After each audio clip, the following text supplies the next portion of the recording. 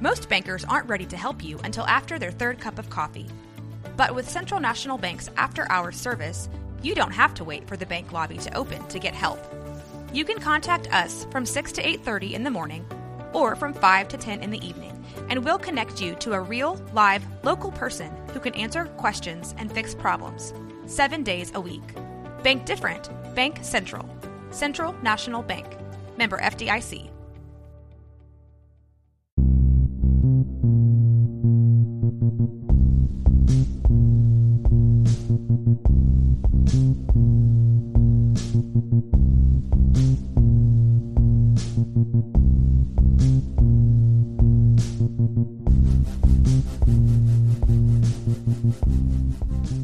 Welcome to Severed True Crime. We cover high to low profile true crime cases through a 7-minute story, offer analysis, and talk pop culture. We are your co-hosts. I'm Harry Chambers. And I'm Drew Hudson. Disclaimer, the views and opinions expressed in this podcast are solely those of the co-hosts and do not reflect the institutions we are affiliated with. Content and trigger warning, this episode contains details of abuse and neglect, violence against animals, domestic violence, and graphic details of murder and body decomposition. Listener discretion is advised. Please email us to say hello or leave comments, questions, or feedback at severedpodcast@gmail.com and follow us on Instagram at severed_podcast. Leave us a review wherever you get your podcasts.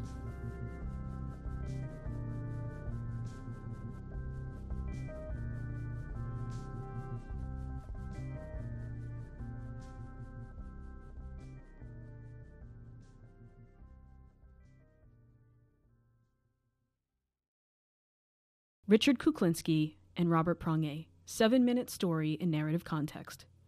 It's December in the Northeast, and there are 3 certainties this time of year. The 5 p.m. hour marks the daily eclipse of light into darkness. Our cold breaths eerily form white mists that billow against the night air. And the presence of ice, a deceptive and sometimes stealthy form of malice. Winter comes silent. Its gnarled hands manage to weave crystallized branches of ice across our windowed reflections in a tapestry of frozen blue stems and petals. A solid and stoic lace upon our homes and doorsteps from which we retreat from blustery evenings with full moons and salmon-colored skies, the latter of which becomes a harbinger of more snow and isolation. Whenever I've been outside in the wintertime, I've always noticed and come to anticipate once bustling streets and neighborhoods go silent. I find silence between the snowfall. And there's an undeniable beauty to winter. Icicles appear as chiseled peaks and valleys that resemble a range of frequencies, snowflakes, whose intricate artistry is at once mysterious and unparalleled. I can't remember a time in which I've ever felt more in suspended animation. Winter is determined to slow down time, to slow us down, like a glacial effect. And it can be unrelenting, like fear. In Episode 3, New Jersey Urban Legends, we discussed fear as a byproduct of darkness, and in true Jersey fashion, leave it to Springsteen to explain. Quote, "Some folks spend their whole lives trying to keep it. They carry it with them every step that they take, till someday they just cut it loose. Cut it loose, or let it drag them down, where no one asks any questions, or looks too long in your face, in the darkness, on the edge of town." End quote. Perhaps the it the boss is referring to is fear itself, but this time it's on the edge of Clinton Road. We find ourselves back in West Milford, a curious case of post-mortem analysis of song and eternal silence. It is May 1983, and despite the springtime weather, there's frost on the ground, so to speak. A body partially frozen in a wooded area that drew the attention of a cyclist and turkey vulture. And when those two parties are mentioned in the same sentence, well, it's either a bad punchline or a crime scene. The scene details are as follows, and if you're squeamish or would rather not listen, skip ahead about 15 seconds. The scene details are, quote, "A cyclist stumbled upon a turkey vulture feeding on something in a black plastic bag. Upon closer inspection, it was a human arm. Flies and carrion beetles had long been feasting on the flesh as the medical examiner removed the plastic from the body. Only the wallet and family photos found on the corpse reveal the identity of the victim as Daniel Deppner. Deppner had been poisoned and shot point blank in the head. The body was too far decomposed to give any clue about how long Deppner had been dead. The only clue was when Deppner was reported missing, end quote. This all from mobmuseum.org. Another detail that ties this back to our winter motif is the other finding by the medical examiner. So found on Deppner's body tissue were ice crystals that indicated his body had been kept frozen. This is how Richard Kuklinski was dubbed the Iceman. The unmistakable pattern of ice crystals became a hallmark of Kuklinski's murders and a strategic way to try to evade what's known as PMI, or quote, post-mortem interval, how long bodies have been dead, end quote. This from mobmuseum.org. And by the time the medical examiner could assess Deppner's body, according to the Mob Museum, quote, Deppner's body was far too decomposed for any accurate biological estimate, end quote. Kuklinski, according to the Morning Call News, quote, allegedly stored one victim's body in a refrigerated warehouse, end quote. Richard Kuklinski, or the Iceman, was not as solitary as the snow. He was connected, like the veined patterns that form when ice freezes over. Daniel Deppner was Kuklinski's accomplice in the 1982 murder of Gary Smith of Highland Lakes, New Jersey, a community within Vernon Township, and about 25 minutes from the very spot where Deppner's stone-cold body lay thawing and decomposing in May 1983. Now we'll discuss more about Kuklinski's crimes and past in the next segment, but these slain Sussex County residents, Smith and Deppner, are a microcosm of the Iceman's callous and brutal murders. Kuklinski was arrested on December 17, 1986, after agreeing to rob a fictional drug dealer with an undercover ATF agent. For 18 months, Dominic Polifrone, whose undercover alias was Dominic Provenzano, and who looks like the actor Pedro Pascal for a visual, gained Kuklinski's trust, or Richie's trust as he referred to him, as part of a joint mission between the ATF and New Jersey Attorney General's office. Polifrone collected incriminating evidence from Richie, specifically his method for murder, lacing and or tampering with nasal spray with pure cyanide to poison his targets. This from crimelibrary.org. Quote, if cyanide is ingested, there's a burning in the mouth and throat, and the victim quickly grows dizzy and disoriented. And while it's possible to survive cyanide poisoning, it's a fast-acting poison that tortures as it kills.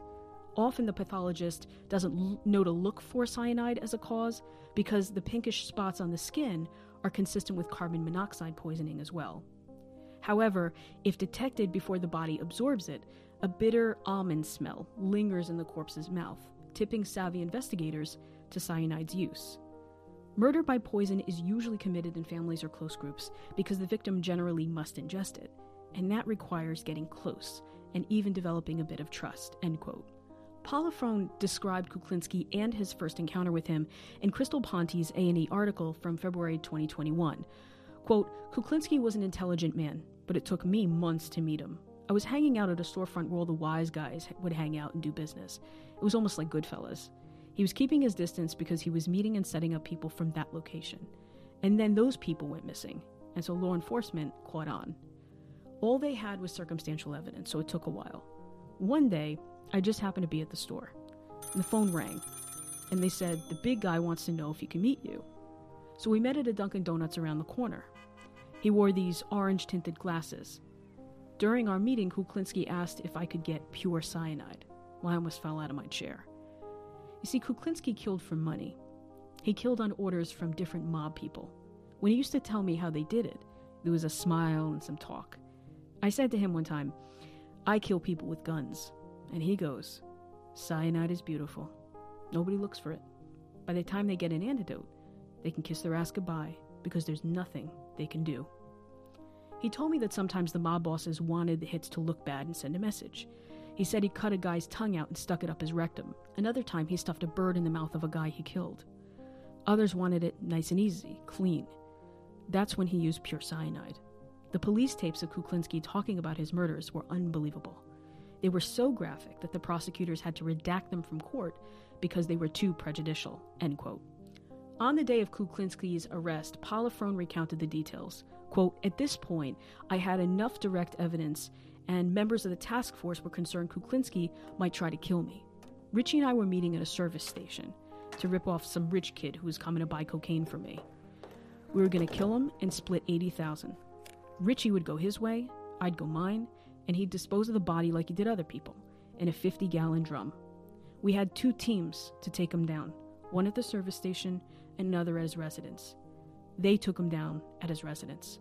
And during the arrest, they found 3 egg sandwiches. The plan was to put cyanide on one and feed it to the rich kid.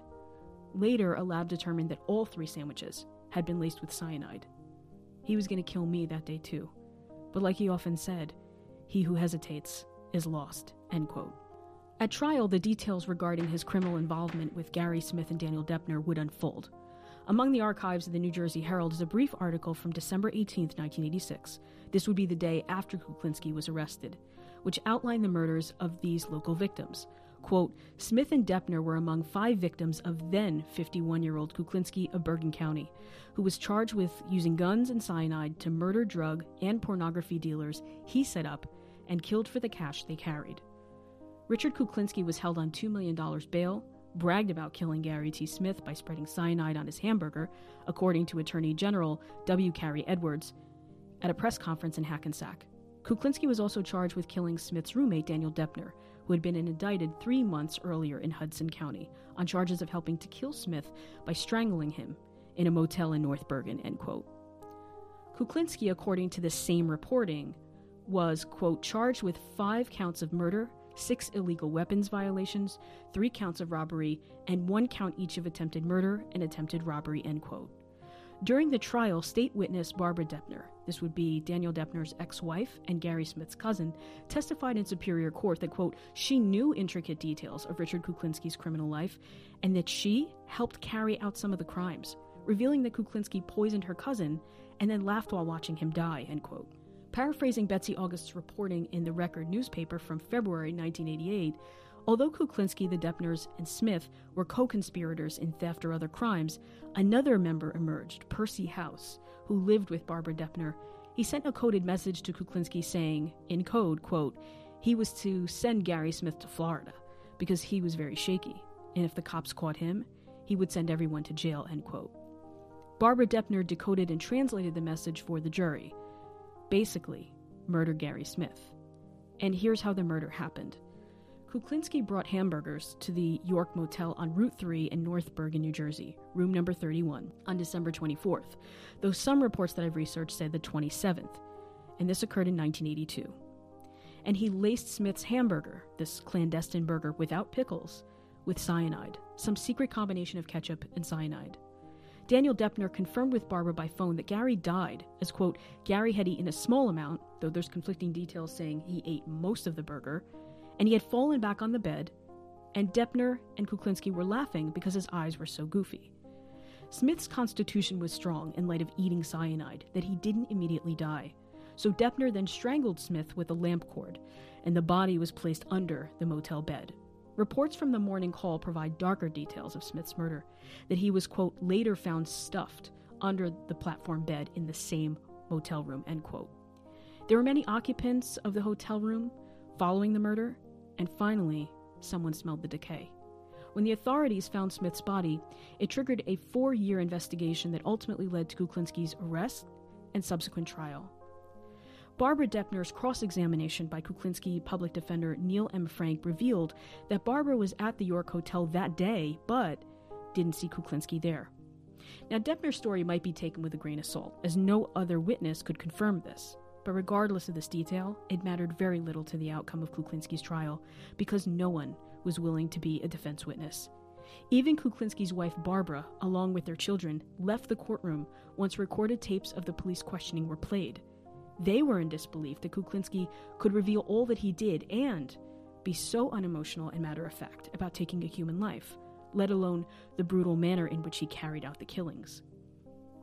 When Superior Court Judge Frederick W. Kuchenmeister asked Kuklinski why he murdered his victims, Kuklinski said with a straight face, "It was business," end quote. In March 1988, after a 2-month trial and 4-hour deliberation, Kuklinski was found guilty for the murders of Smith and Deppner. On May 25, 1988, Kuklinski received consecutive life sentences, about 60 years. His only chance for parole would have been around his 111th birthday. And surprisingly, he did not receive the death penalty, because there was no living eyewitness to the Smith and Deppner murders, and the manner in which the two men were killed could not be directly linked to Kuklinski's conduct. Kuklinski would join his brother Joe at New Jersey State Prison, formerly known as Trenton State Prison, and while imprisoned, Kuklinski suffered cardiac arrest and died on March 5, 2006, although some say it was under suspicious circumstances.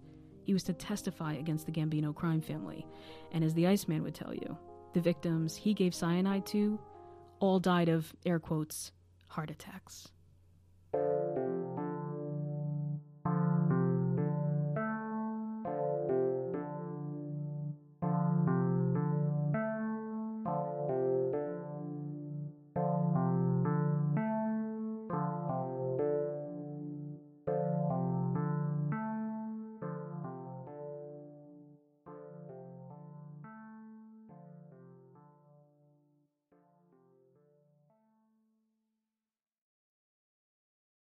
In this segment, Severing the Case, we dissect three aspects of Richard Kuklinski and Robert Prongay. We're going to begin with fight, flight, and freeze, looking at patterns in Kuklinski's childhood and crimes. 2, the cyanide connection with Robert Prongay. And 3, the Iceman tapes. H, are you ready for this? We're going to begin with fight, fight, flight, and freeze, looking at Kuklinski's family of origin and childhood. Fight, flight, you be the judge. All right, go. So let's discuss the Kuklinski family. For the Iceman, in his own words, to feel nothing for killing. This detachment or desensitization to violence started somewhere.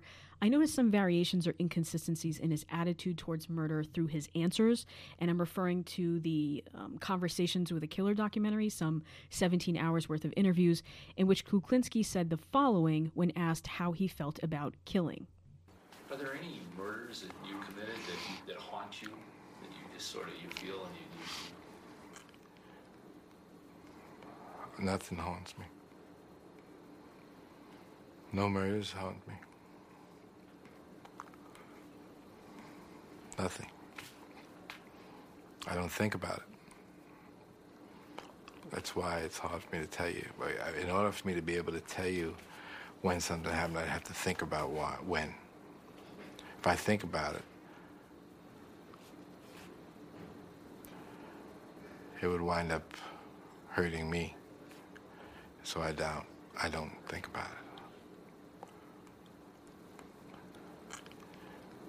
If I had a choice, and of course you has already said to me, we all have choices. Maybe we do. At the time I didn't seem to have one. But if I could have, I would like to be different than what I am. I would have liked to have been different than what I was, yes. It would be better. It would have been better for me. I would have liked to have had a better outlook on life.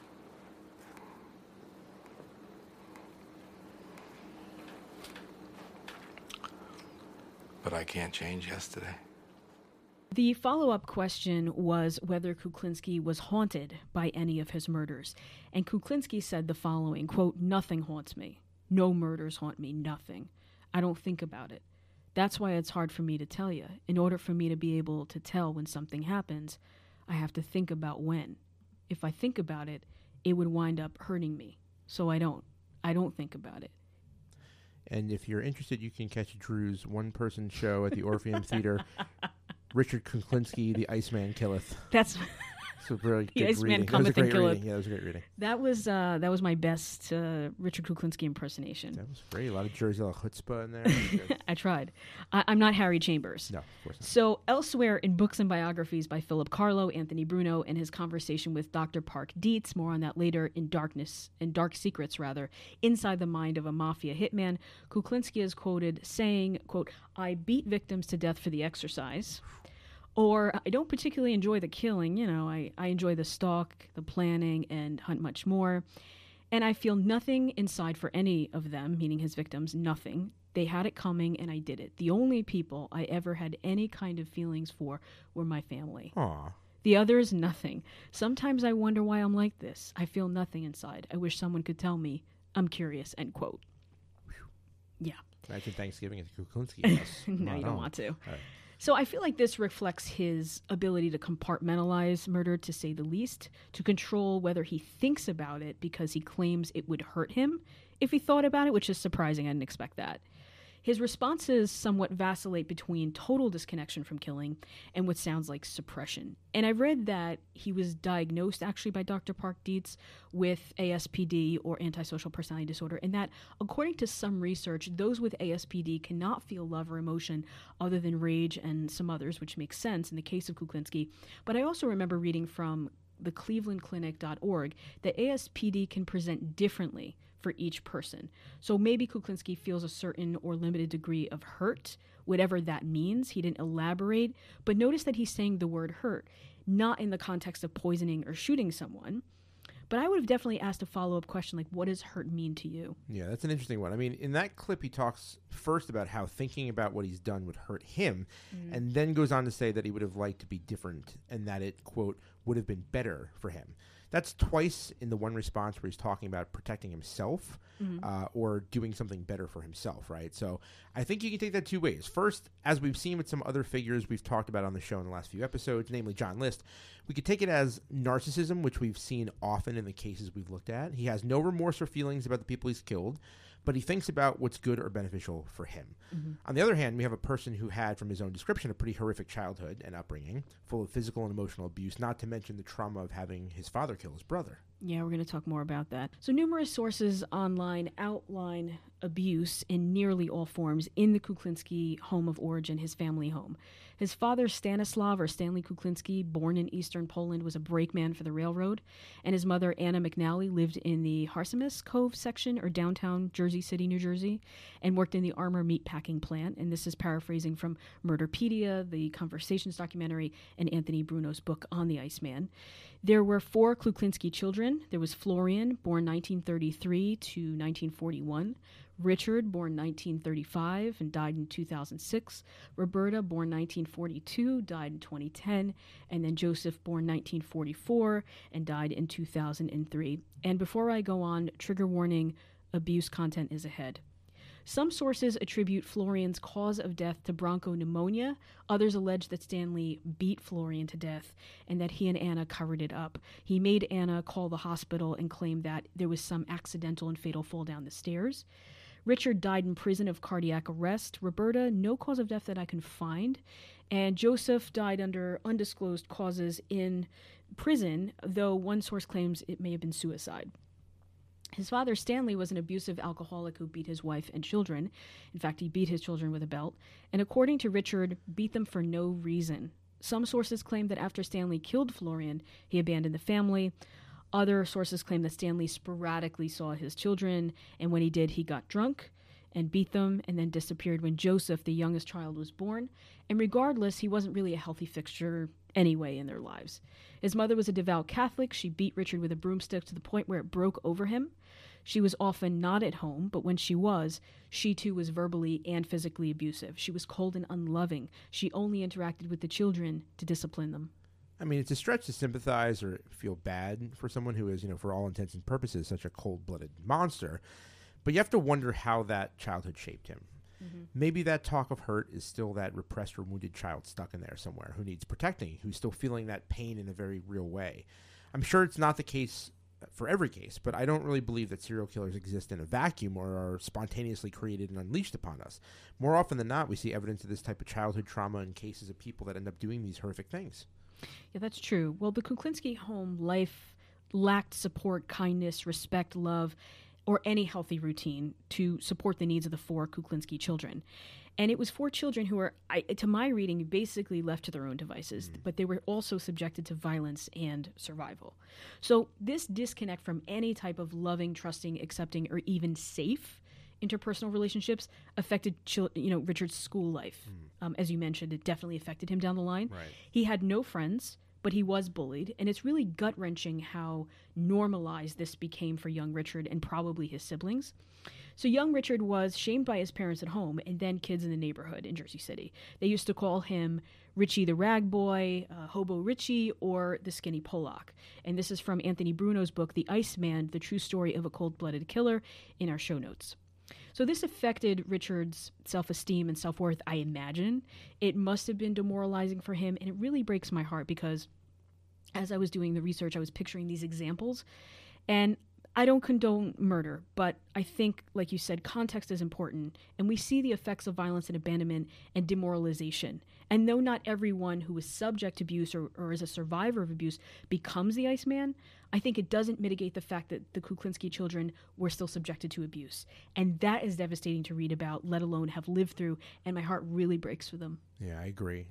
I feel like there are instances that you hear about like this where one would say, you know, like this kid doesn't stand a chance. And I think that's true here. I mean, of course, there's tons of examples of people who have come from similar terrible circumstances who have moved in the exact opposite direction, like really gotten their lives together and have become the people they are, like in spite of their upbringing rather than because of it. What's particularly harsh about his upbringing, as it sounds, is that, you know, he really had no reprieve from this abuse. Even when his father wasn't around, his mother was strict and abusive in her own cold way. The neighborhood kids taunted him. Again, it's not condoning anything that this guy did, but you could certainly see how both nature and nurturing were against him from the start. Yeah, absolutely. It's actually suggested that Richard was triggered by Stanley's abandonment or multiple abandonments. He subsequently dropped out of school. He only had an 8th grade education, and in his words, he took odd jobs to survive. And again, I think survival is an apt way to characterize life in the Kuklinski home and family. Richard got involved in bootlegging porn, theft, debt collecting. Can you imagine getting a collections call from a flat-toned Richard Kuklinski about a past due balance? Oh, I'll pay. No. Shivering thinking about that. Totally. No pun intended. All right. Yeah. And then, you ready for this? Yeah. Organized crime. So as Kuklinski was reflecting on the early interview questions, again, back to the Conversations documentary in our show notes, about whether he was haunted by any crimes, I noticed that his body language changed. He was leaning towards the right in a chair during the interview, but as this question was posed, he started to look more off to his right-hand side. And it's almost like he was physically uncomfortable or avoiding the question. Now, this is my reading of his body language, and I might be projecting or assigning meaning to his lack of eye contact because he's just so nonchalant when talking about his murders or crime in general. But I equate his thought of having no choice and this means of survival in any way possible. That was part of him becoming a killer, and I think that was connected to his early child abuse. Just the idea that he didn't have a choice seems consistent with how he saw his role in the Kuklinski household. This was a low-income household, abusive, alcoholic home with regular beatings, and parents who allegedly murdered their firstborn and covered it up. And if this is all true, then I think there's a clear predisposition to violence as it was modeled in the home, and maybe a genetic predisposition to antisocial or personality disorder. Interesting to parse his response, he doesn't refer to himself as a killer in the language that I quoted before. Instead, he says, quote, "But if I could have, I would like to be different than what I am. I would have liked to been different than what I was, and it would be better. It would have been better for me. I would have liked to have had a better outlook on life." What do you think?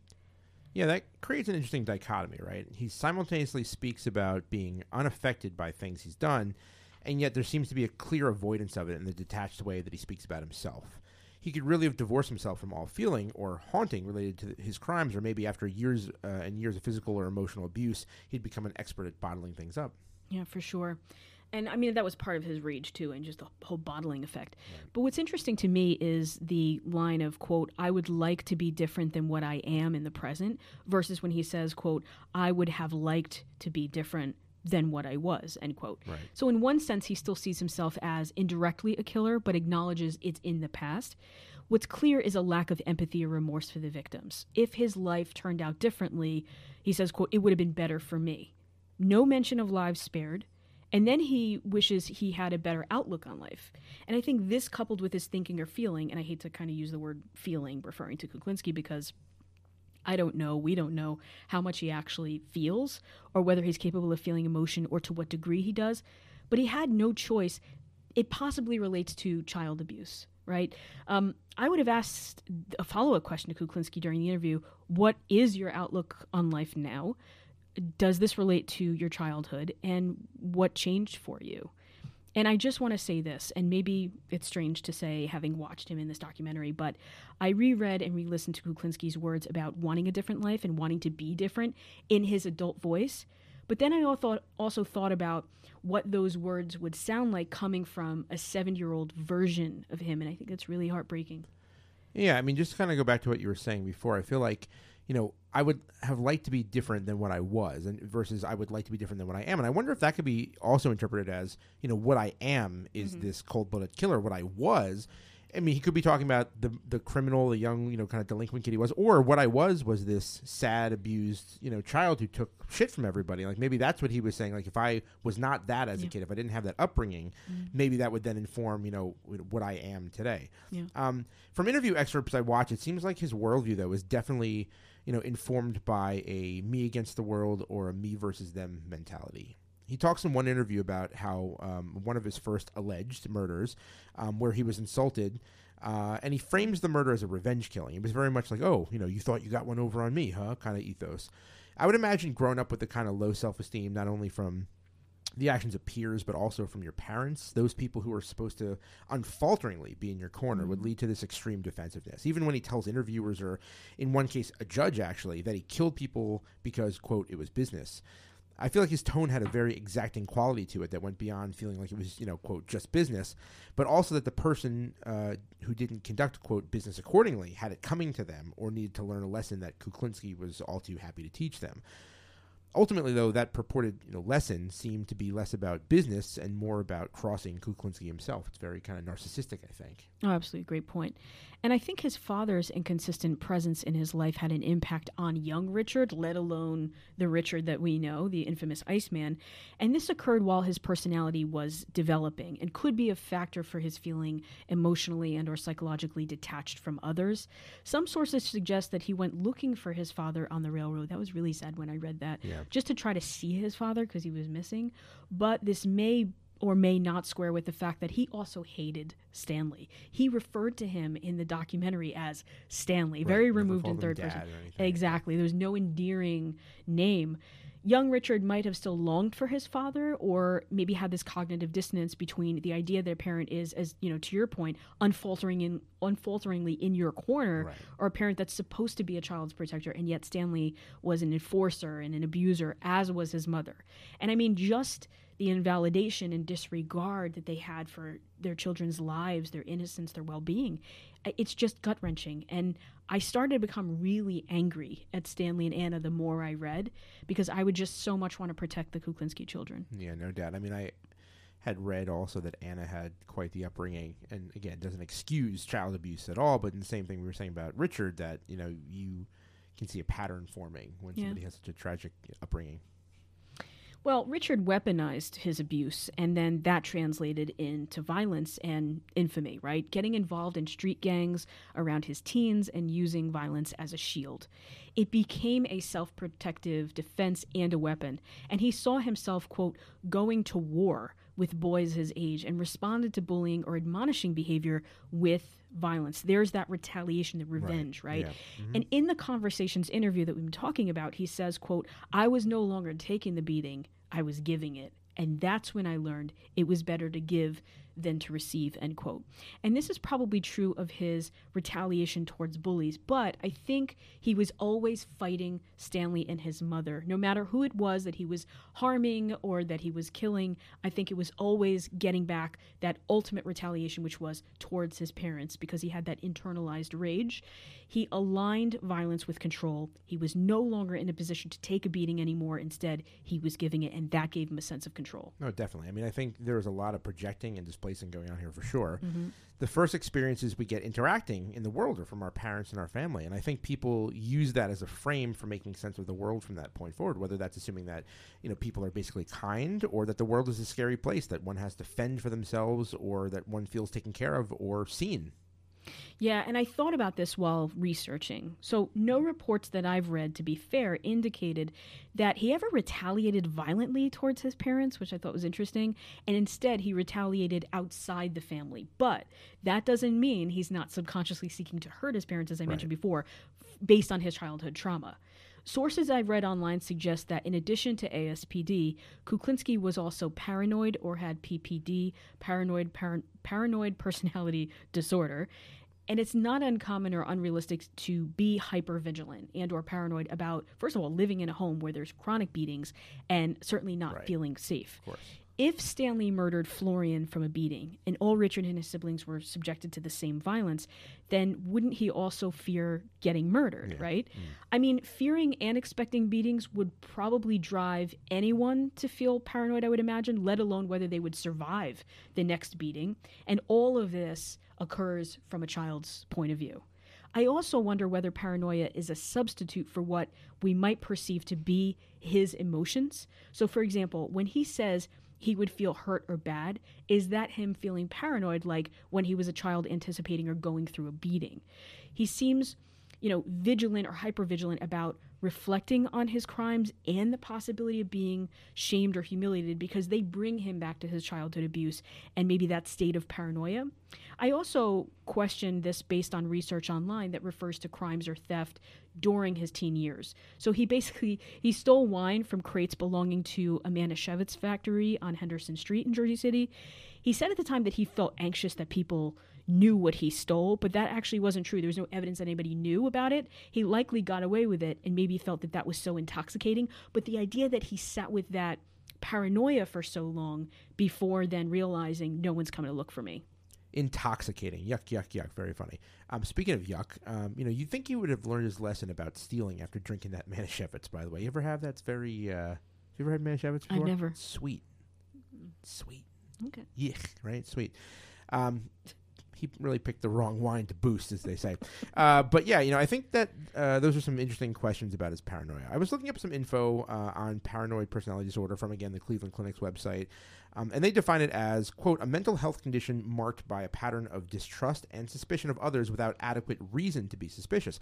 So I don't know if that means that the paranoia is a substitute for his emotions as much as a consequence of them. Because, if we're talking about his paranoia living at home, there's a reason to be paranoid. But paranoid personality disorder, according to this definition, says that there's not really adequate reason to be suspicious.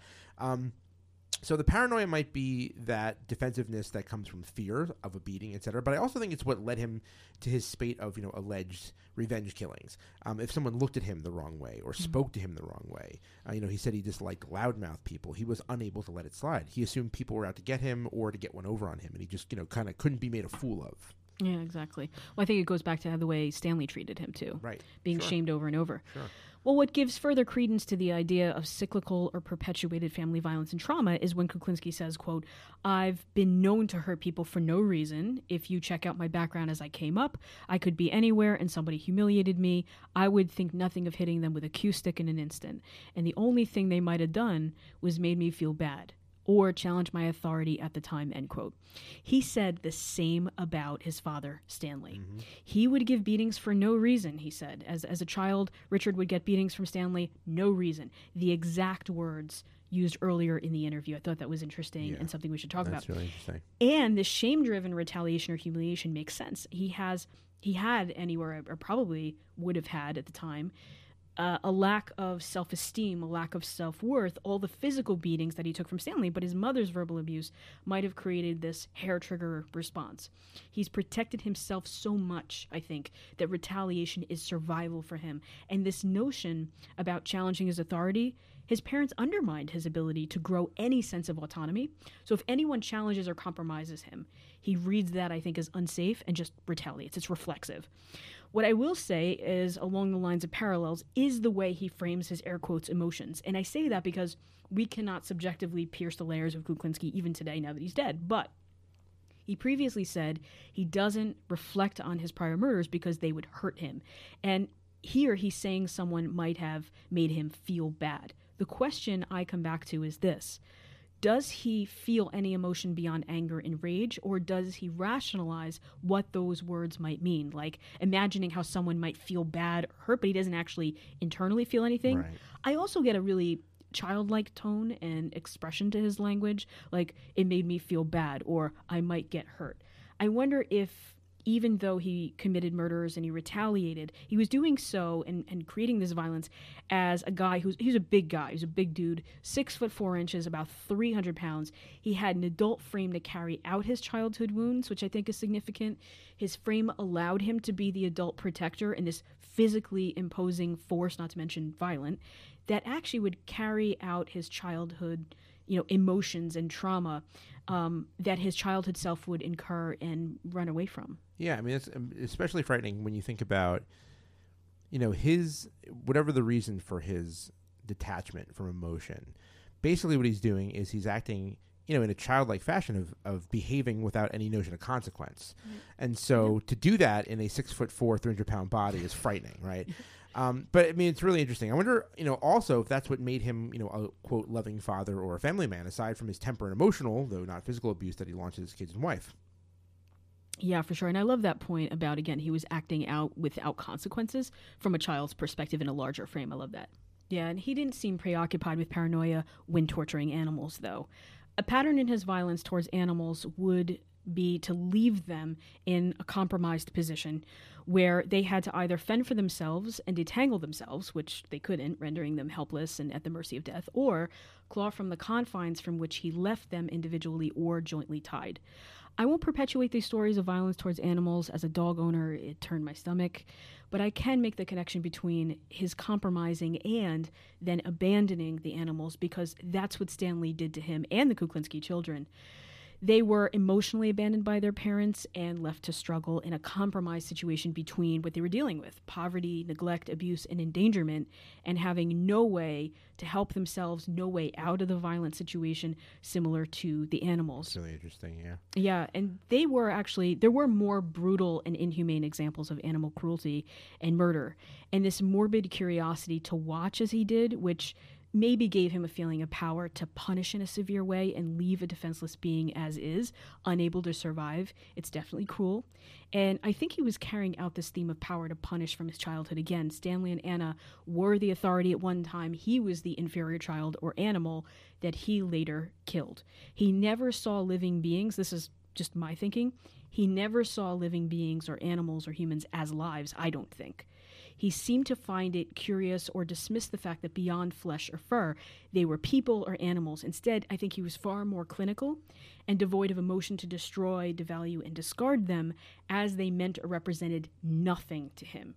And when he worked as a contract killer for the mob, he took this detachment and monetized it. He found a way to weaponize but also monetize his childhood trauma. Yeah, I mean, I don't know if I'd say he monetized his childhood trauma, but he certainly found out from an early age that he could use violence to, if not make the pain or torment go away, then at least to keep the cruelty of the world at bay, while, ironically adding to that cruelty himself.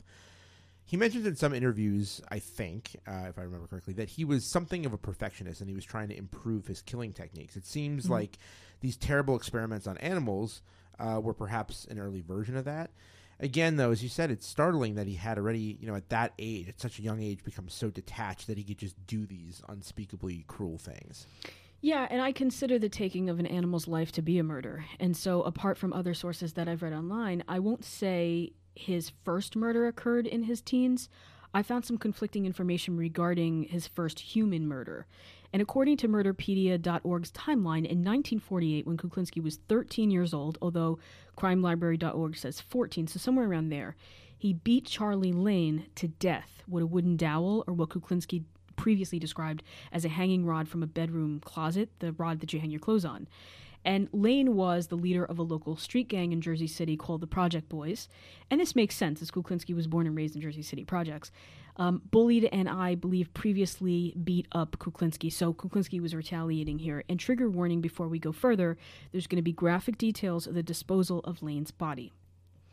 And on that note, after he beat Charlie Lane, he, quote, dumped Lane's body off a bridge from South Jersey after removing his teeth and chopping off his fingertips with a hatchet in an effort to prevent the identification of the body. The body was never found. Other sources say Kuklinski used a wooden club and buried Lane in the Pine Barrens. Kuklinski then went in search of the other boys in the gang. He seized a metal pole from the trash and beat all of them nearly to death, end quote. I believe Kuklinski could murder at 13 years old, but the mob-style removal of teeth and fingerprints, I'm not sure that squares with the timeline of his life. He ran with street gangs, yes, and there was mob influence in the area of Jersey City with the DeCavalcantes, the Genoveses, the Gambino crime families in and through Jersey City, but there was nothing biographically that suggests he was an understudy for the mob at this stage of his life. Now, the Confessions documentary timelines Kuklinski's first murder around 18. And according to Kuklinski, quote, he got into a fight in a bar. We got into an argument, a fight, and I hit him with a cue stick a few too many times, and he died, end quote. The follow-up interview question was how Kuklinski felt after he found out that the victim had died, and he said, quote, I had felt very bad. Very, very bad. I was upset. I didn't mean to do it, actually, but surprisingly, I felt sadness, and after a while, I felt something else. I didn't feel sad. I was sad along with some sort of a rush that I had control. And if you mess with me, I guess it's, if you mess with me, yeah, I'll hurt you, end quote. Kuklinski was a well-known pool shark in those days, and according to crimemuseum.org, quote, he was feared by many because of his short fuse. In his spare time in Manhattan, he would kill anyone that he felt had rubbed him the wrong way. He would shoot, stab, and bludgeon men to death, but, as a rule, he would never kill women. Sometimes he would dump the bodies in the Hudson River, and other times he would just leave the body where it died. In later interviews, he said this was a type of lab or training ground, as you mentioned, H, for a later career as a mob hitman, experimenting with what he felt or what felt right, end quote. Yeah, I'm going to toss this in right now also, and I'm likely to bring it up again, but you kind of alluded to this when you talked about the Charlie Lane murder. Is that that murder was one in a long string of incidents that very well may have been embellished or completely invented by Kuklinski. Mm-hmm. There's a handful of substantiated killings that he was indicted for and charged with, but the lore surrounding his murder career, #lore, #New Jersey Myths, #episode 3, please listen if you haven't, was quite extensive. I mean, just his alleged exploits with the mafia, right? This guy claims to have killed or been involved in the killing of Paul Castellano, who was the Gambino family boss that John Gotti had a contract on, and Jimmy Hoffa. I mean, the myth-making is interesting, though, and can be seen as another layer of his paranoia or self-protectionism, right? Like, he's possibly creating a whole myth or urban legend around himself to make him seem larger than life. And, in many ways, he's already larger than life at 6'4" and 300 pounds. You're jealous. I'm jealous. He gave tons of interviews, for books and TV specials. I mean, in one sense, sure, I guess, I'd be bored in jail too, and I'd be looking for something to do. But on the other hand, this seems to fall into the narcissism category that we saw with John List in episode 2. Is Kuklinski a covert narcissist, or is this media blitz where he confesses to 100 murders or more an outgrowth of his paranoid need to protect himself? The myth is another kind of layer of bubble wrap around himself getting injured. People are afraid from his actions, and they're afraid from the story surrounding, his actions and his, identity. I'm stuck on the bubble wrap part. But nonetheless, I wonder if he used that. I wonder if Kuklinski used bubble wrap. Ooh, I don't know. There was definitely plastic wrap for sure. Yeah. So this is a good time, sort of with those questions and the progression of his life, to pivot to the flight, because we're talking about fight, flight, or freeze. So flight in this section of analyzing Kuklinski, we're going to talk about him being married and then married to the mob. So Kuklinski was known for his raging temper, but in 1960, he met Barbara Pedrin, or Pedrici, as she... Barbara. Pedrici, or as she was raised in an Italian Catholic home, originally from West New York, New Jersey, with whom he would share romance and later marry. The problem with that was that it was an affair that they were having. Oops. Yeah, as Kuklinski was previously married to his first ex-wife, Linda. I had no idea before researching. Married to his first ex-wife. Yeah, his first ex-wife, busy guy. Huh? Mm-hmm. So I love some of the nostalgic and sensory details in Adam Higginbotham's article, Married to the Iceman, published in the Telegraph in 2013. Great title. Yeah, it is. And I'll read some excerpts from the article that I think vividly paints their meet-cute moment. Aww. I know, it's so Hallmark. Quote, Barbara first met Kuklinski when she was just 18, fresh from high school and newly employed as a secretary for Swiftline, a New Jersey trucking company. She was a clever, popular girl with a sarcastic sense of humor. Her idea of living dangerously was taking a flask of rum out on a Saturday night so she and her friends could spike their Cokes before going for Chinese food and a movie. That sounds so good right now. That's your ideal Saturday night. Yeah, that sounds pretty good. Okay. Barbara wanted to go to art school, but when she accompanied a friend to an interview at Swiftline and ended up getting offered a job herself, she took it. Richard worked on the loading dock there. He was 7 years older than Barbara, married with 2 young kids, but nevertheless, she agreed to go on a date or double date with him. Charmer he was. Yeah, he was, well, she said, the perfect gentleman. We went to the movies and then went for pizza, and he got up and played Save the Last Dance for Me on the jukebox. The next morning, he turned up at her house with flowers and a gift, and she agreed to a second date, and that was the end, she says.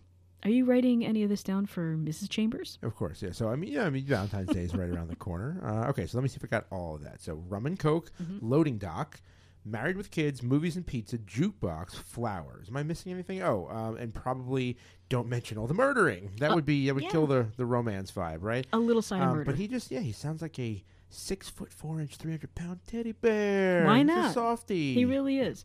So the 25-year-old already married Kuklinski was attentive to Barbara, romanced or love-bombed her, depending on how you look at it, brought her flowers, lathered her with attention, and was always by her side. Jesus. I mean, I couldn't even get my laundry done when I was 25. And this guy was married and dating and had kids. It was a different time, I guess. Start your robbery career at 13, kill a man at 18.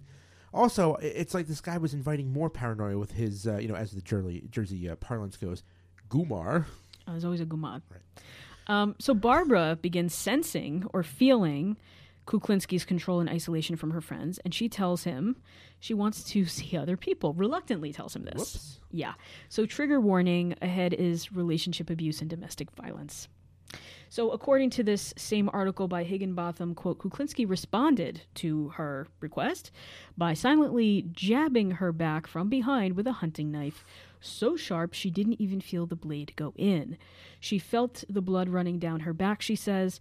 He told her she belonged to him and that if she tried to leave, he would kill her entire family. When Barbara began screaming at him in anger, he throttled her into unconsciousness. The following day, Richard was waiting for her again after work with flowers and a teddy bear. He apologized and told her he wanted to marry her. He would get a divorce from his wife, Linda. He had threatened her because he loved her so much it made him crazy, end quote.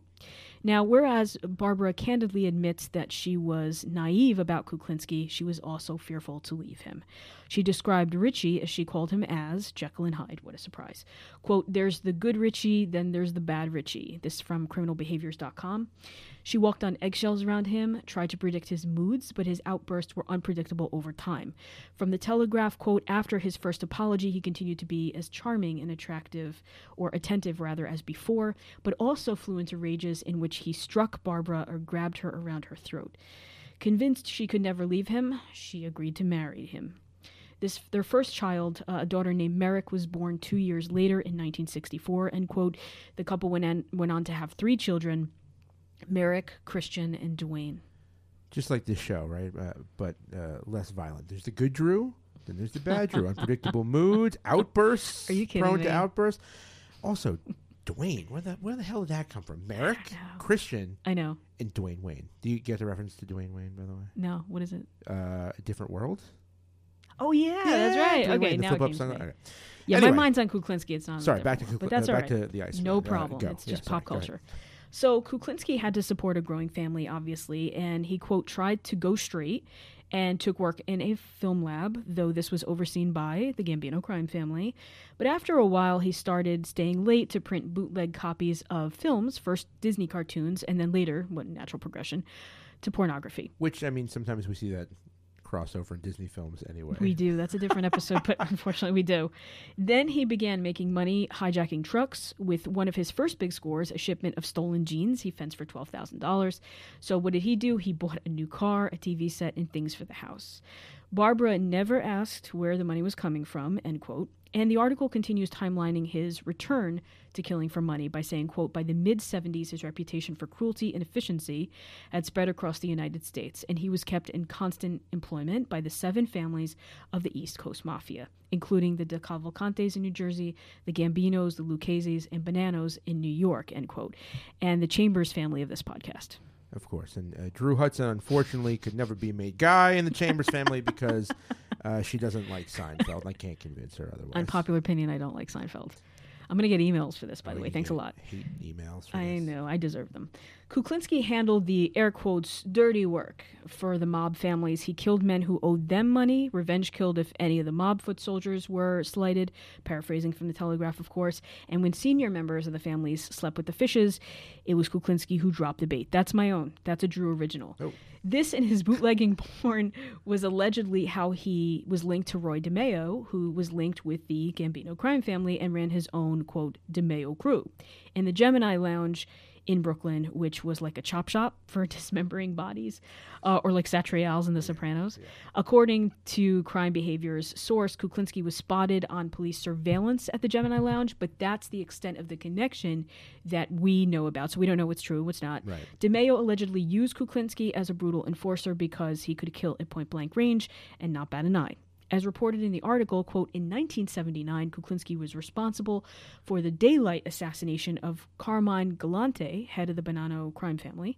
In 1985, he was part of the hit squad who shot down Gambino Don Paul Castellano allegedly, as I've read, outside the Spark Steakhouse in Manhattan. Kuklinski even claimed to have been the man who did in Teamster Union, as you said before, yep. Jimmy Hoffa, who disappeared without a trace one afternoon in 1975, end quote. H, do you have any theories about where Hoffa is buried in New Jersey beyond the Meadowlands or MetLife Stadium? No, I mean, I, like many red-blooded Jerseyanos, have heard that he was either made into a speed bump in the parking lot of Giant Stadium, MetLife, Moneybank, Corporate Balls Stadium, or was buried under the goalpost in the end zone. And, you know, judging by the way the Giants and the Jets are playing this season, maybe we have a little Curse of the Bambino thing going on here. Curse of the Great Gambino, maybe. But again, you know, this is all claimed by Kuklinski, and I don't think he's a very skilled storyteller, at least in terms of suspending disbelief. If he just kept it to tales of murdering these unknown people, the neighborhood bully, etc., it might be in the realm of possibility in some people's mind. But to go and lay claim to some of the biggest mafia hits in recent memory, actual mobsters involved in these killings have gone on record saying that they never heard the name Kuklinski, and no one, including Sammy Gravano, Sammy the Bull, the former underboss of the Gambino crime family under John Gotti, who ended up becoming a government witness, mentioned Kuklinski as being involved in any of these crimes. Do you have a crime board somewhere linking all these families? You're doing pretty well with it. Court board with all like the string. Yeah, they do. The whole detective board. That's why my Mrs. Chambers isn't allowed in the basement.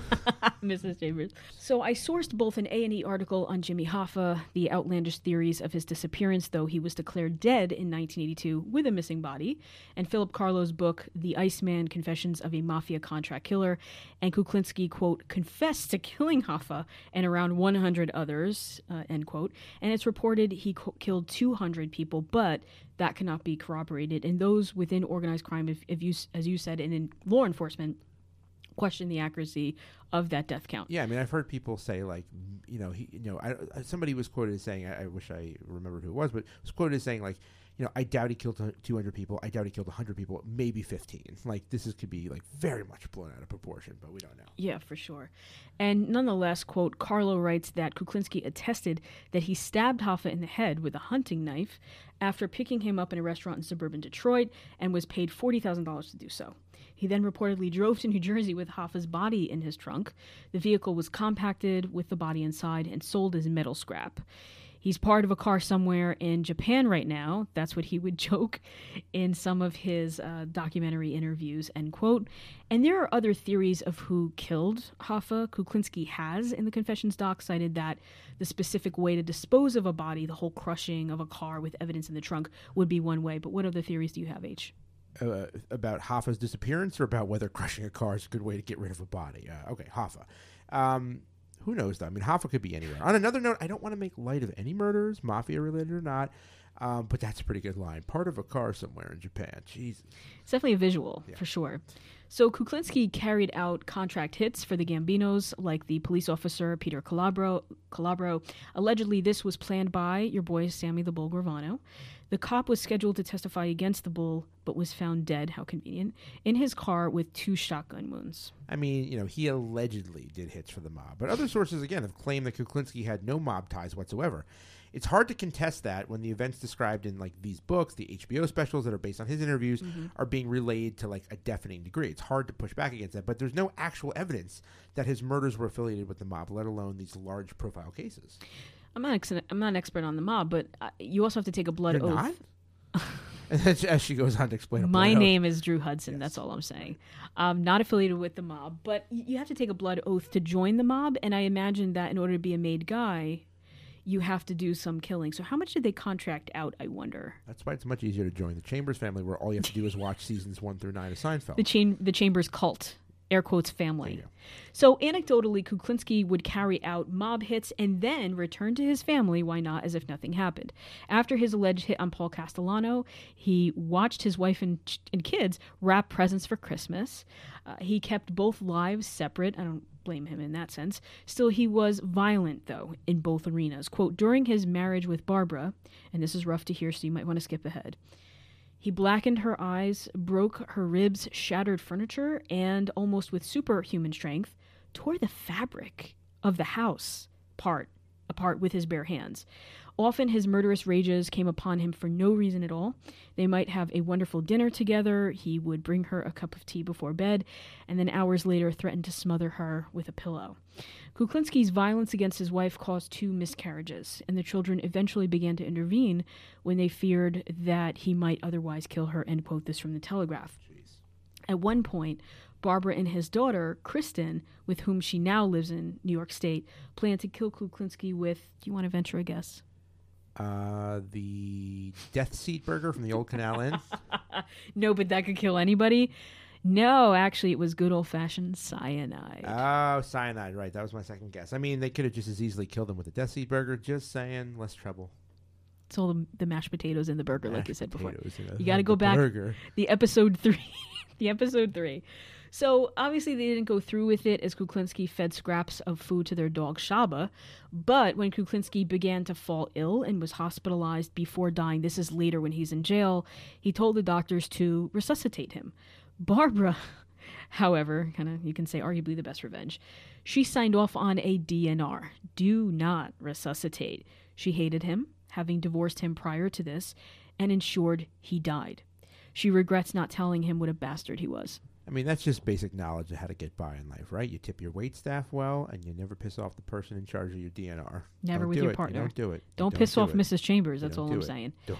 So as we move forward from fight, flight, let's get to freeze. Let's talk about the storing of frozen bodies, because why not? Because it's almost Christmas. So it is, and it's definitely wintry. Frosty. So it is. So we don't need to reiterate how brutal Kuklinski's methods for murder were and how callously he disposed of the bodies, but I think his freezing victims' bodies was at once practical. It created ambiguity surrounding the time or the date of the death, but I think there's also a subconscious meaning to it, perhaps. The freezing reflects how cold and unemotional, even clinical, the killer is. It's like a reflection of himself, which, let's be honest, Kuklinski wanted to be adored and remembered, and I think there's a degree of vanity or narcissism that comes with this through his taped interviews. Yeah, for sure. Like I mentioned earlier, I mean, there's no way you sit down for that many interviews and dictate your autobiography for posterity if you're not the slightest bit vain. Or record this podcast alongside Drew Hudson. That's right. So in the 7-minute story, I focused on the Smith and Deppner murders because they related to Clinton Road from episode 3.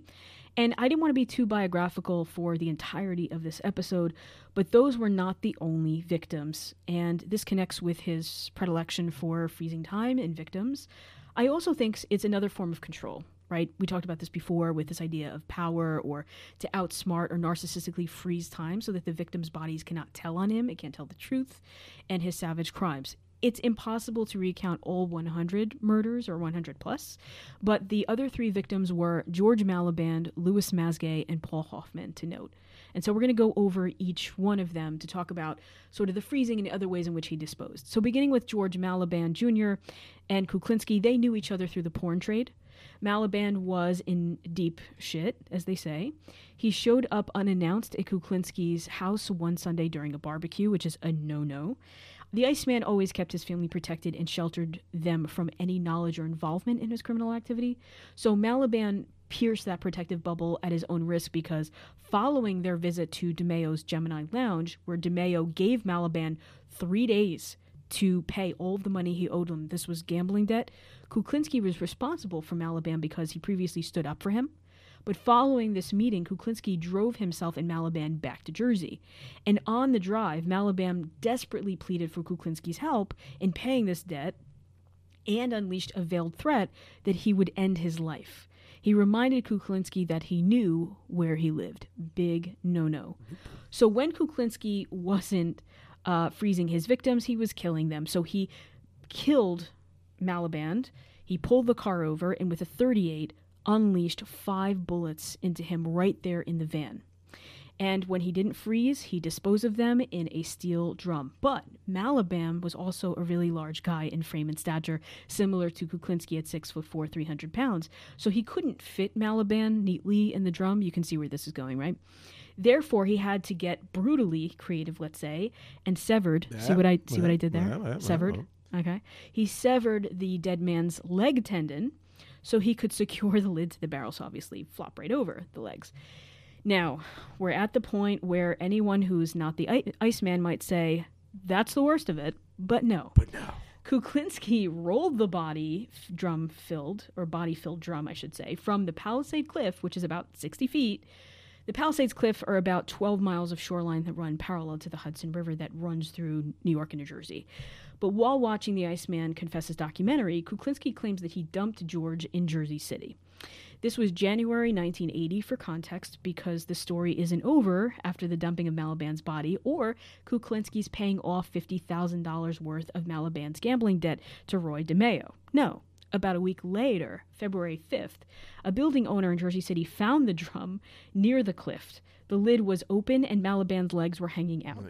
Yeah. Maliband's brother later told the police that his brother, George, feared Kuklinski, and so the cops were on to Iceman after this point. Now, Louis Masgay was also murdered by Kuklinski under similar circumstances about a year and a half later. And this brings us to our cyanide connection, or Robert Prongay, and Kuklinski's meeting and involvement with the local Mr. Softy. H, how safe and savory would you rate New Jersey? Oh, I don't even lock my door at night. That's what the baseball bat in the front closet's for. You have a baseball bat in your front closet? Jersey, baby. I guess so. All right, let's talk about this cyanide connection here. Sounds like the Rainbow Connection, but really fucked up. Yeah, okay, I'll go with that. So, in July of 1981, Louis Masgay was to meet Kuklinski for an exchange of blank videotapes. This from crimelibrary.org, quote, Masgay left his home in Pennsylvania with around $95,000, expecting a huge profit, who wouldn't, but he never returned. The only sign that something had happened to him was his abandoned van found on Route 17 in Bergen County. You've driven on Route 17, right? Route 17, Paramus. The secret panel in which he'd kept the case in the van had been ripped out and the money was gone. Masgay was to bring a rather large amount of cash to Kuklinski for a shipment of these blank videotapes. He'd already attempted to exchange with Kuklinski several times before, and each time the Iceman would stand him up. Masgay didn't realize that this was all part of Kuklinski's MO, basically to get his targets all worked up over some non-existent deal, increasing both the anticipation and the price each time. He was pretty slick. And Masgay was the guinea pig, so to speak, for Kuklinski's, air quotes, on-the-job cyanide training from Mr. Softy himself, Robert Prongay, who, quote, sold ice cream out of his truck to kids in North Bergen, even as he was daydreaming or just dreaming up unique ways to kill someone. He was an Army-trained demolitions expert who was highly versed in the art of destruction.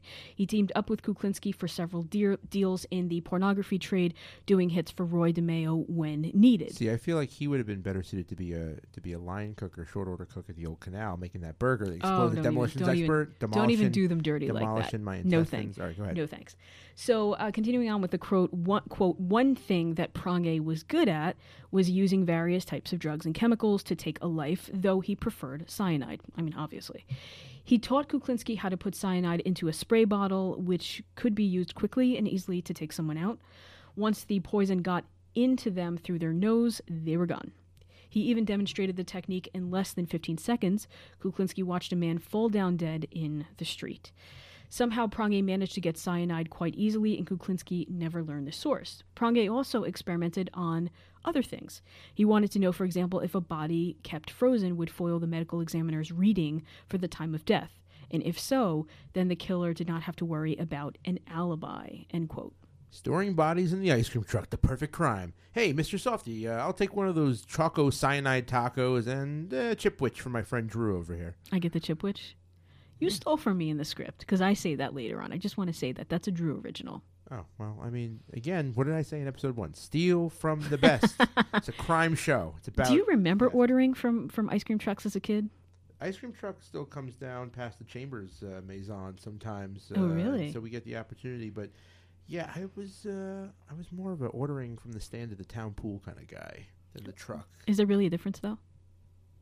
I think ice cream probably tastes better when mobile. So yeah.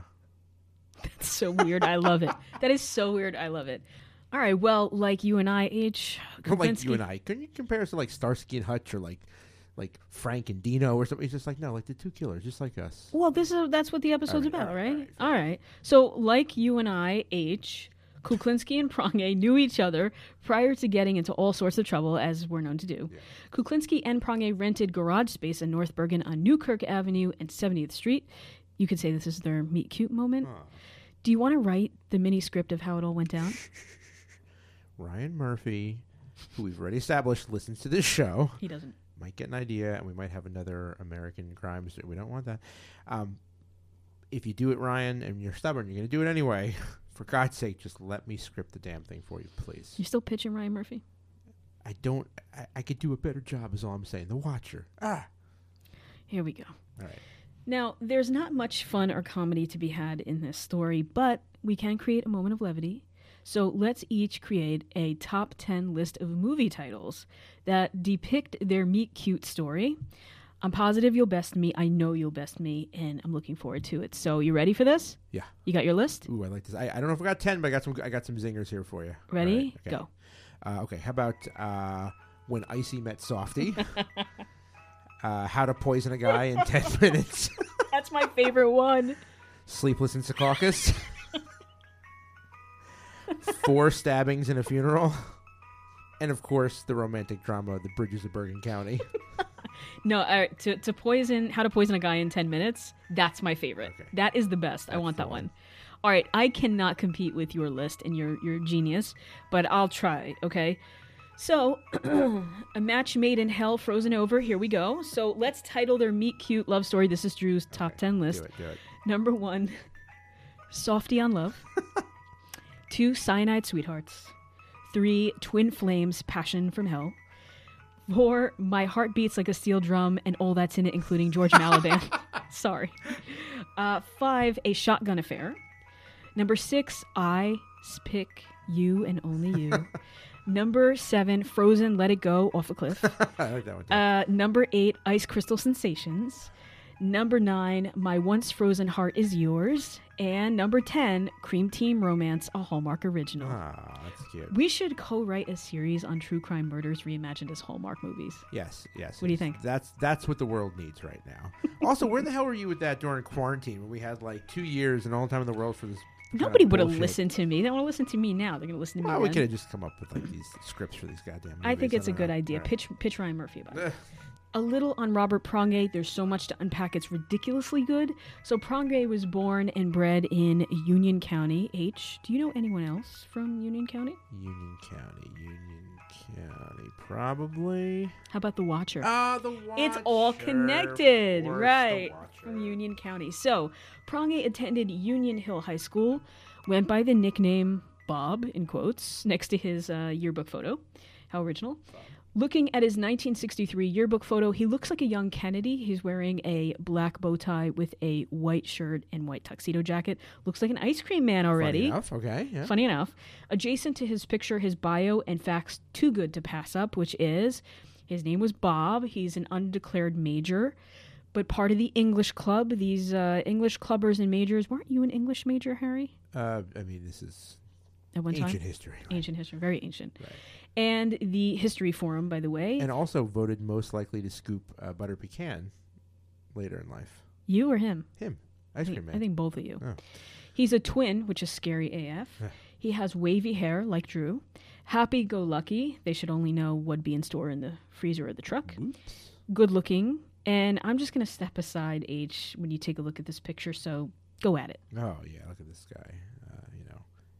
nod to his feature on ice cream sales. He looks pretty vanilla here. Oh, that's bad. John F. Kennedy, bland. James Bland. You are so corny. So more on our boy Bob, quoting criminalbehaviors.com, quote, Prongay was an ice cream man who did indeed have a criminal record for things such as explosives, among other crimes, because, because what else would you want from your local Mr. Softy, right? Ice cream with a side of blow your ass up. I'll have the creamsicle with a side of C4, please. The nitroglycerin snow cone. By the way, Harry Chambers just wrote all of this in the script because I had something differently written, because maybe I'm not as funny as the one and only Harry Chambers. The banana kaboom. Oh, my God. And totally random, but my favorite ice cream to order from the truck would be a Good Humor toasted almond. I love them. They did away with them. I think they discontinued it. That's a Please bring it back. I love the toasted almond. Anyway, Bob would probably lace it with ammonium nitrate. Probably kill my ass. And by the way, in preparing this very, very long script, I'm probably on the Homeland Security radar for Googling common explosives because I didn't really know what they were. Mm-hmm. But you know what this is, right? What? It's True Crime. True Crime. It's True Crime. Anyway, what about Bob? Bah. See what I did there? Don't hassle me, I'm loco. That's my favorite thing. So, like Richie, by the way, my brother's name is Richie. Oh, yeah? Did you know that? No, I didn't know that. And it's not Richie Kuklinski, but no. So like Richie, Bobby was a husband and a father, very scary. Harry Chambers in that category, and now I'm terrified. Drew disappears after episode 4. It all depends on if you're pulling your weight in ad bucks, pal. I'm probably not. Also, because I'm dark, this detail is too good to pass up in the reporting. But, quote, at the time of his murder, this is Prongay, he had been due in court on Wednesday, August 8th, 1984, for the bombing of his ex-wife's home. Yeah. Yeesh. End quote. Talk about adding insult to injury. Yikes. So, according to my research, Kuklinski shot Mazgay in the back of the head, and Robert Prongay helped hide the body or freeze the body. And paraphrasing crimelibrary.org, a witness claimed to see Mazgay's dead body hanging in an industrial freezer in Kuklinski's rented warehouse.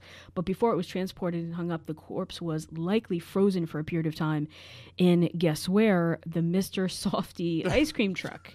It was the perfect place to conceal the body, right next to the Rocket Pops and ice cream sandwiches. When Mazgay's body was found about 2 years later in Rockland County, New York, and here's the best, it's close to the New Jersey border, right? He was, quote, wrapped in plastic garbage bags, not bubble wrap like earlier. Nope. Oddly, he had on the same clothing he had worn that day that he vanished, but the medical examiner thought the body looked fresh, and during the autopsy, ice crystals, here we go again, inside of Mazgay's body tissue gave away what actually happened. Yeah. Had Kuklinski only waited until the corpse had thoroughly thawed, he'd have gotten away with his failed attempt, you can say, at attempting to foil the reading of the post-mortem interval. When Mazgay was identified through his fingerprints, Kuklinski became obviously a chief suspect. It kind of reminds me of Frankie Carbone from Goodfellas, anyone? Oh, Frankie Carbone. Now, while Mazgay's van, emptied of the $95,000, remained on Route 17, where Harry Chambers drives, criminalbehaviors.com elaborates on how he was found. So, quote, Mazgay's defrosted body was found by a park ranger on September 25th, 1983, near a park off Clausland Mountain Road in Orangetown, New York, end quote. Police realized Kuklinski was connected to the crime when Mazgay's wife told them that Lewis was to meet Kuklinski, and, the little details surrounding the frozen body that was becoming a thing now. I get the covert operation and the freezing time of death, but that's assuming, one, nobody sees a body hanging like the old 96er. And number two, a kid hops on the ice cream truck when you're not looking. Imagine that shit. Yeah, right. I mean, that one's going to be hard to miss. Now, random but connected true story. This is a Drew story. True story. I was meaning to go to the Orangetown Classic Diner, which is up in the area of where Mazgay's body would be, but now it's kind of ruined. That would make me hungry too, right? Yeah, oh yeah, and now it's ruined on me. So note to self: don't order the ribs, and really pass on the dessert. Ew! Don't order the ribs. You would. You'd eat the death burger and order the ribs. Anyway, to round out this section, and in a similar fate as Mazgay, Prongay allegedly asked Kuklinski to kill his family in a swap because they were so paranoid that everybody was out to get them. And instead, Prongay was found dead in his rented warehouse on Friday, August 10th, 1984, quote, hanging out the driver's side door of his ice cream truck with 2 bullet holes in his chest, quote.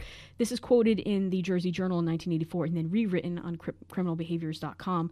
No evidence, though, that Kuklinski killed Prongay, but This last story is, and it's all for you, H. Ooh. So many parts that are your kind of dark story. Let's talk about Paul Hoffman. He's the final. So there was Deppner and Smith and Malaban Mazgay, and the final fifth victim that we know about is Paul Hoffman in his Tagamet. Right. Do you know what Tagamet is? No.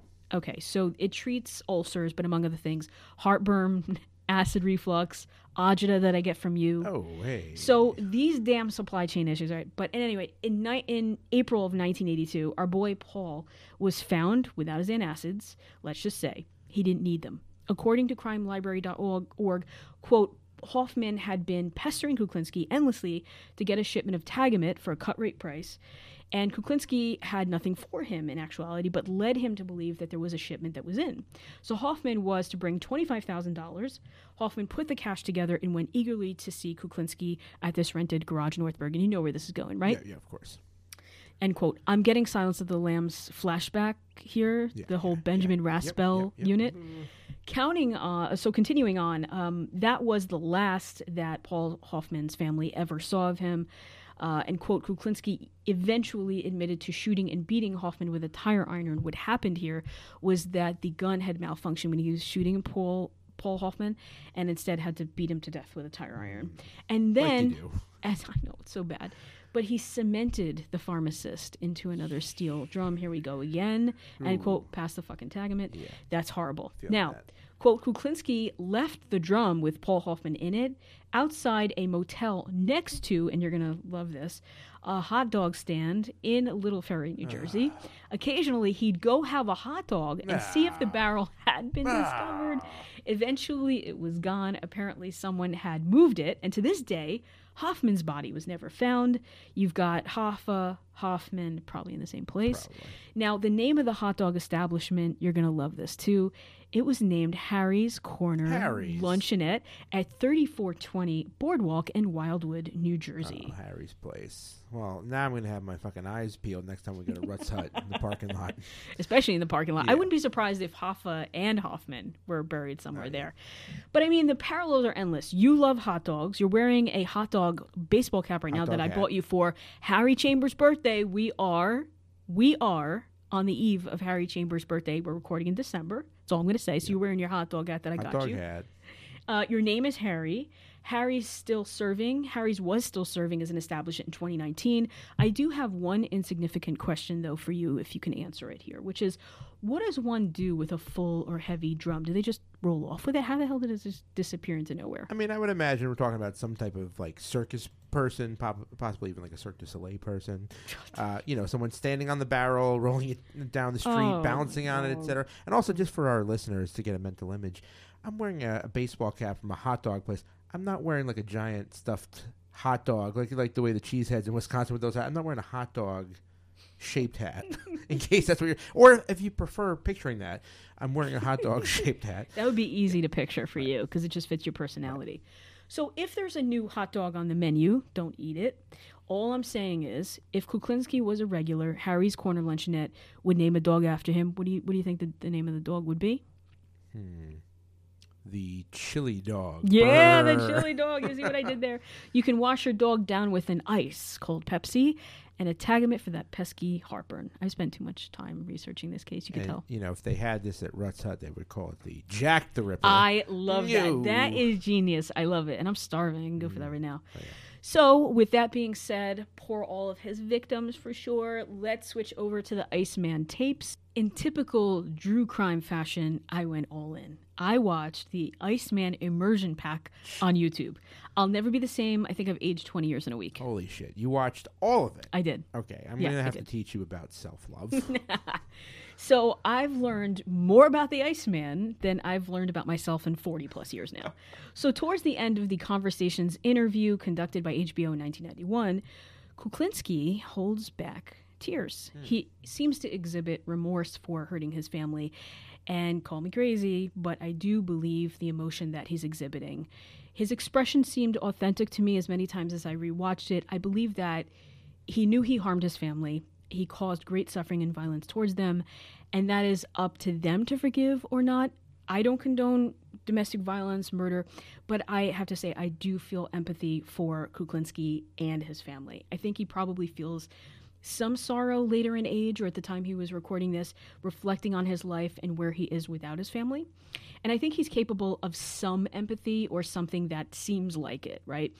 But he's learned how to also disconnect and detach from wanting, needing, trusting, loving, and instead fearing most everyone he's ever known of his family of origin.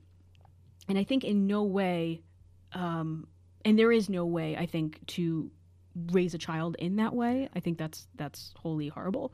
I do not blame Kuklinski as a child for growing up in that abusive, invalidating, and inhumane household. I just want to say that much because I do have empathy for him. But he did turn out to be a notorious killer, and I understand that. And that's what he had to live with during his life, and his family still has to live with. But I do believe he felt love and warmth for the first time. I think, as he put it in his interview, he felt the most secure when he was at home and married and had children. And I think the counter argument to my feeling empathy would be that his motive is to charm and keep the cameras rolling on him, as we talked about before, that celebritizing feeling and shaping a narrative that paints him in a notorious life. And I totally understand that. That's probably true, but I don't think it subtracts from the possibility that he's speaking at least one truth, and that maybe for all the wrong that he's done to his family, not his murders, I think he separates that, he's perhaps remorseful about hurting his family. He might recognize that what he's done to them in a human way, human emotions might not be accessible to him, but that he's detached. But I think he realizes the boy within him who was abused all his life learned the difference finally by having a loving family that he created with Barbara. He learned the difference between abuse and love. And that was learned through his own family that he referred to as, loosely paraphrasing, an accomplishment for him in his life. And I think the range of emotions that came over as an otherwise stoic Iceman, and just his chilling presence, his chin quivered at the time when he was talking about this during the interview. The corners of his eyes glistened, I noticed.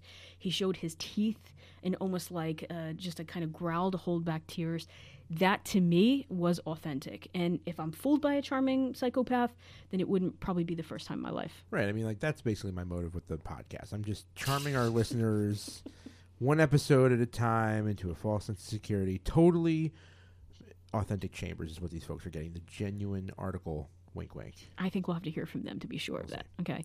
So in The Iceman Confesses, Kuklinski is back to, and this is the last interview that he did with Dr. Park Dietz, as I mentioned before, but he actually reverted back to, instead of being, so candid about everything, his dead-eyed Richard self, who speaks in a threatening tone that I think is more defensive than anything.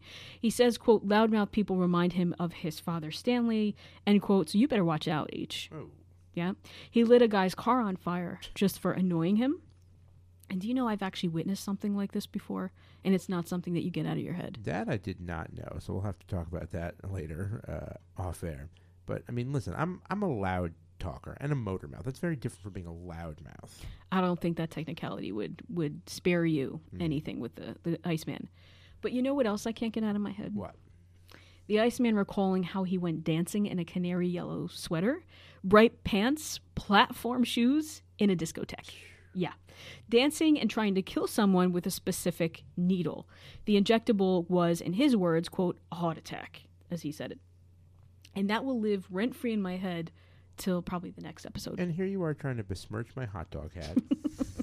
You know what else I can't get out of my head? That you watched all of this shit. I mean, I did my homework here, but you're on your own astral plane of self-torture. You do your own homework? For the outline? I mean, now. Okay. So once again, it's Drew crime. It's serious. Look, I'm all in when I do this stuff. So let's pivot to the Iceman and psychiatrist, this Dr. Park Dietz in 2002. That's when the interview occurred. And it seems like this interview was a natural progression from the confessions interview, as I mentioned, in 1991.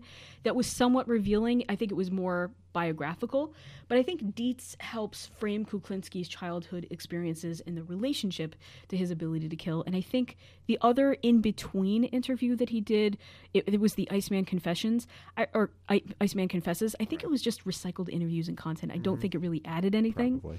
But anyway, in the interview with Dr. Dietz, Kuklinski strikes me as I said before, colder, more clinical in his answers, and his eyes are somehow darker, more defensive. The camera for this interview was positioned closer to him and over the left shoulder of Dr. Dietz, so it gave us a much more intimate shot of the two of them. And listening to this interview, I think the more chilling answer that he gave, because everyone points to the famous line in this interview of, you made me mad just now, like as if he's going to kill Dr. Dietz, is, how beyond the death glaze in the eyes of his victims, he actually saw his reflection. I thought that was the most chilling response that came out of that interview, that his victims would see him as the last image in their eternity, for all eternity, whatever that means. Yeah. And interesting to see Kuklinski get annoyed at someone challenging his thoughts, but it was when Dr. Dietz asked him whether killing the rowdy Georgia boys in the van was a capital offense. And Kuklinski felt judged by that question. And I think that reflexive instinct to defend himself, that's why he got so much ire, just so much anger in that moment, and maybe masked possible insecurity and invalidation that he felt as a child with some level of anger. Either way, it's still with him. Yeah, I mean, it's interesting. I wonder if the difference just had to do with the time that had passed, or if he just vibed differently with his interviewer versus the last one. Or, maybe it's his paranoid personality disorder kicking into high gear, since now he's kind of being analyzed more than interviewed because he's talking to an actual psychiatrist, right?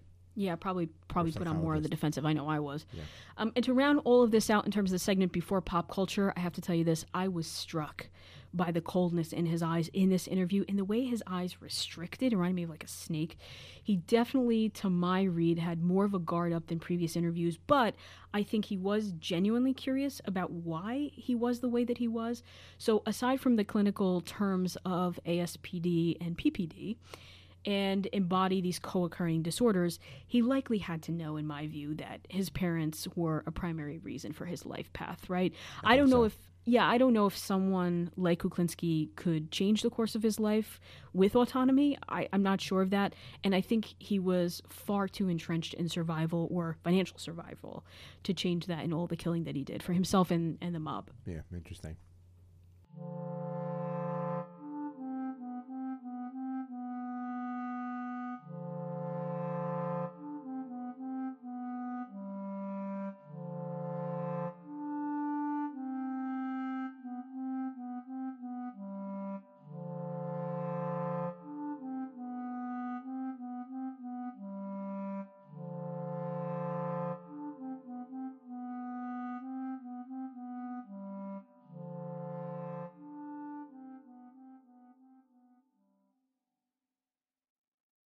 Segment 3, Pop Culture, The Iceman, the film from 2012.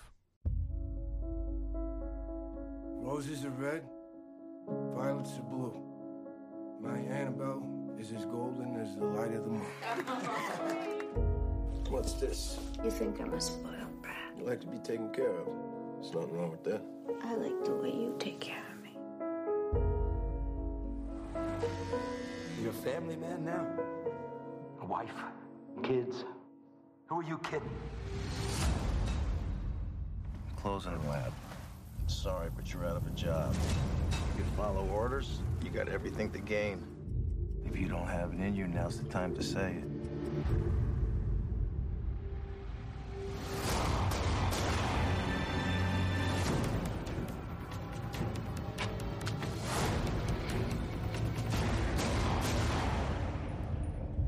I'm good at what I do. What about leaving witnesses at a murder scene? I don't kill women or children. I have loose ends now. All right, kids, that's it. Go on home. We're closed. You got a second?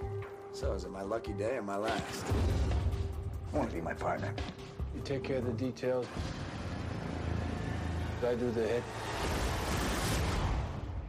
Might as well look out for each other, right?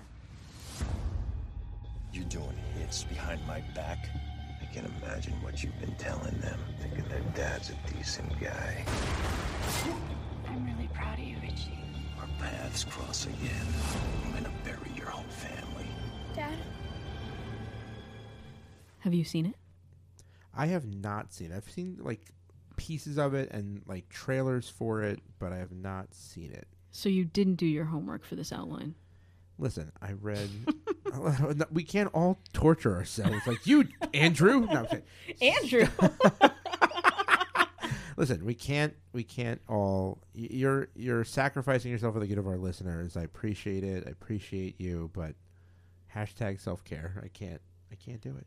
Can we keep that recording of I appreciate? Because I don't hear that too often. Oh, shit. Now, yeah, now you got to really put that in there. All right. Yep. Can we save that? Now all you have to do is learn how to edit so you can save that somewhere. I'll learn. The files. I'll learn. That's right. true. So overall, talking about, I watched this film too, aside from the immersion back, because, you had a busy couple weeks. I really did. And we had a shorter week to turn around a script because it's Harry's birthday. So could we make him record coming up on a Friday? Coming up. No. So overall, accurate without being over the top, I think, in key moments. The film was good. I think maybe the killing montage in the first 20 to 22 minutes, maybe a little Matrixy in appearance with the over-the-shoulder rooftop kill, which actually happened in real life.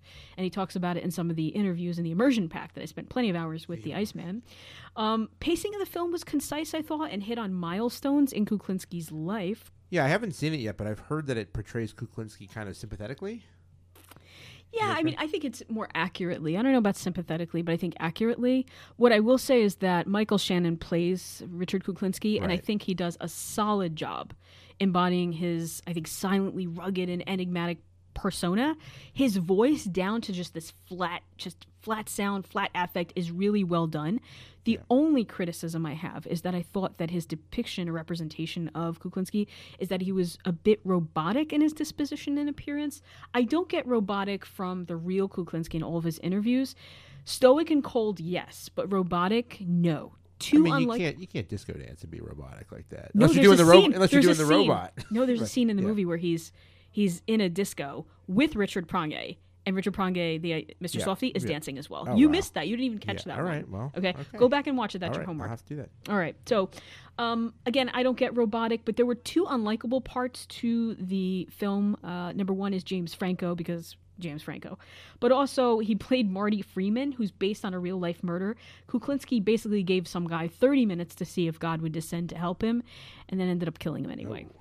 And then Chris Evans' depiction of Robert Prongay, he's kind of more like fast-talking, which was strange, and tried to have a Jersey accent.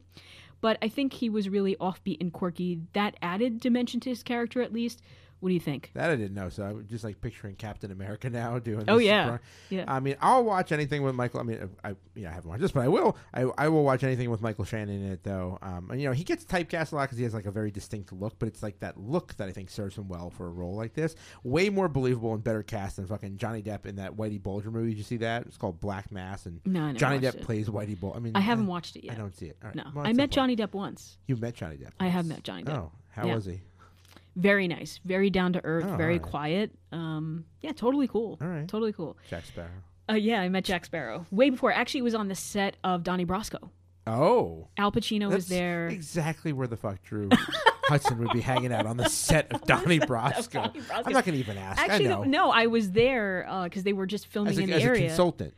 Just wanted to make sure they were doing it accurately. Yeah, as a consultant Drew at the Hudson's time. there. It's like, I would walk this way a little bit more. Listen, they don't know who I am. They don't know what I do on the outside. They feel it. They feel it. They don't know what I do on the outside. That's prison talk. I'm giving myself away. Prison talk. No. Listen, I was Kuklinski's cellmate. That's how I got all this, the details. No, back when. No, I'm just kidding. No, I was actually I was in the neighborhood when they were filming Donnie Brasco, and I saw glimpses of Al Pacino, and then I saw Johnny Depp, and he was really nice, and he went to his trailer, and he was sitting on the steps of, like, just right outside of his trailer, and I just walked up to him to say hi, or can I have an autograph for someone else, and he's like, yeah, sure, and then somebody's going to take a picture of us, and I sat down right next to him on his trailer steps, so it's me and Johnny Depp.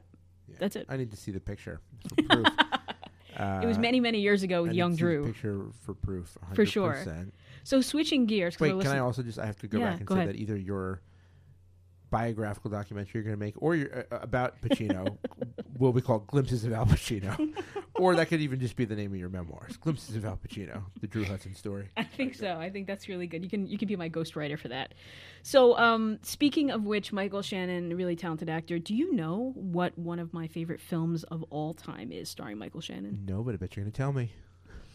Nocturnal Animals. Oh, that was a by good Tom one. Ford. I love that. True story. Drew told me to watch Nocturnal Animals with Mrs. Did Chambers. you? We did. You did. And I did not. I told Drew. You didn't like not, it? No, I loved it, but I did Oh. not get until about 45 minutes to an hour into the movie what the movie was actually about. And then once I understood what the movie was about, I was like, oh, this is a real good fucking movie. But before that, I was like, yeah, this It's is a fine. story within a story. I Yeah. want the film poster framed. Former English major just missed that one. Right I know. Right, That's right what you over get. my hot dog. That's what you hat. get for English majors. I'm not going to tell you what I majored in at one time, but you know, there's so much mystery surrounding Drew Hudson.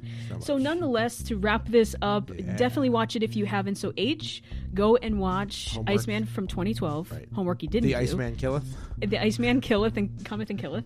And also for those of you who haven't watched the film, go watch it. I do recommend it. And also Nocturnal Animals, because that's a Drew favorite. So I'm going to share Drew that with favorite you. Drew Film Club. It's gonna be a whole spin-off series. Hope you enjoy the conversation. Yes. Sparkling as always. Thank you for joining us, and we'll see you next time on Severed.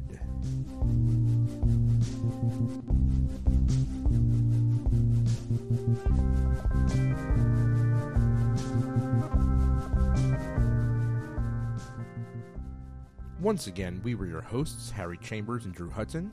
You can email us at severedpodcast@gmail.com or follow us on Facebook at facebook.com/severedpodcast or on Instagram at severed_podcast. Logo art for the show was done by Drew Hudson. The theme song and other music is composed by me, Harry Chambers. I also record and edit the show. The show concept, researching, and lead writing is done by Drew Hudson. And our producer is Rogue Media Network.